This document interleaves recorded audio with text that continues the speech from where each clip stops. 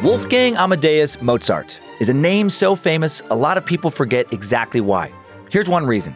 At just 25 years old, Mozart was challenged to a musical duel at the royal court where he beat his rival by playing Twinkle Twinkle Little Star, like only he could.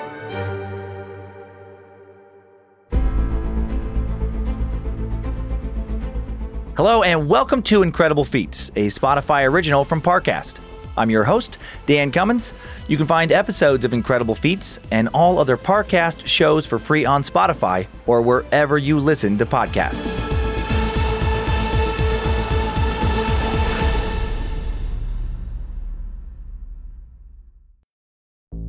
There's no better feeling than a personal win, and the State Farm Personal Price Plan can help you do just that. Talk to a State Farm agent today to learn how you can bundle and save with the Personal Price Plan. Like a good neighbor, State Farm is there. Prices are based on rating plans that vary by state. Coverage options are selected by the customer. Availability, amount of discounts and savings, and eligibility vary by state.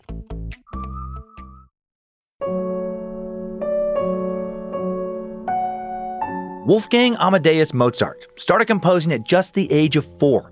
Not just playing, composing. He played for his empress at the age of 6. He was the talk of Europe by the age of 9. But then, at the age of 25, he finds himself unemployed and broke. Even in the 18th century, long before Corey Feldman and Macaulay Culkin, it was hard for a child star to be taken seriously as a grown-up. Mozart's living in Vienna in 1781 when he gets an invitation to play for the Holy Roman Emperor Joseph II.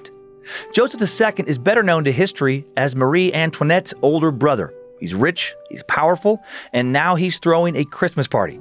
If Mozart can impress the emperor, he can rejuvenate his stalled career.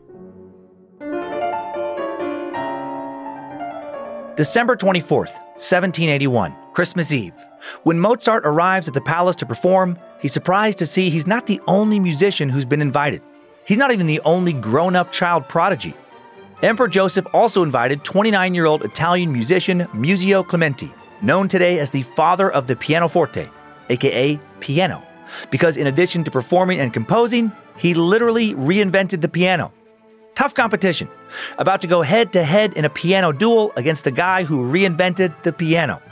Clementi is as surprised to see Mozart as Mozart is to see him. They don't really know each other, but they do know of each other. Child prodigy circles have always been pretty small, and they wonder what's going on. As they wonder what's going on, the emperor commands that the two duel to the death. Okay, maybe not to the death, but he still wants them to duel, just with pianos. The royals in attendance have already placed bets on who the emperor will choose as the winner. The duel is only a surprise to the musicians, probably to guarantee they'd show up.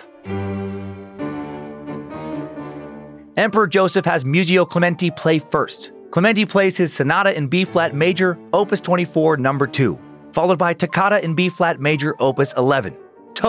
I totally thought he was going to pick those two songs, which I am very familiar with. I have no idea what those songs are. Clementi performs them beautifully. What will Mozart play to follow him? He plays 12 variations in C major of A Voudere Giù Mamo. It's Twinkle Twinkle Little Star, with a little spice. Just like now, Twinkle Twinkle Little Star was an old traditional kid song when Mozart played it. What made it impressive is what Mozart did with it. He plays 12 souped-up versions of it in a row as one seamless composition. But the competition's not over yet. Emperor Joseph pulls out some sheet music for sonatas by a famous Russian composer in honor of the Russian guests. And Mozart and Clementi must each put their own spin on them. This is like some kind of 18th century version of Whose Line Is It Anyway, but with pianos and no laughs. Mozart and Clementi each take the sheet music. Sight reading, they perform them on the spot and put their own flair on it. The music is beautiful. They both play so exceptionally well the emperor can't pick a winner. Being a professional diplomat, he compliments both pianists, then asks one of the court musicians, Karl Ditters von Dittersdorf, real name, unfortunate, what he thinks. Karl says, quote, "Mere art prevails in Clementi's playing, but in Mozart's both art and taste." And then the emperor basically replies with, "Yeah, exactly. That's what I was thinking. You read my mind. Crazy that we're both so good at appreciating music at the highest level, Ditters von Dittersdorf." Mozart has essentially won by doing what he did with Twinkle Twinkle Little Star. And that speaks to the genius of Mozart. Sometimes, to be incredible, it's not about what you do, but how you do it.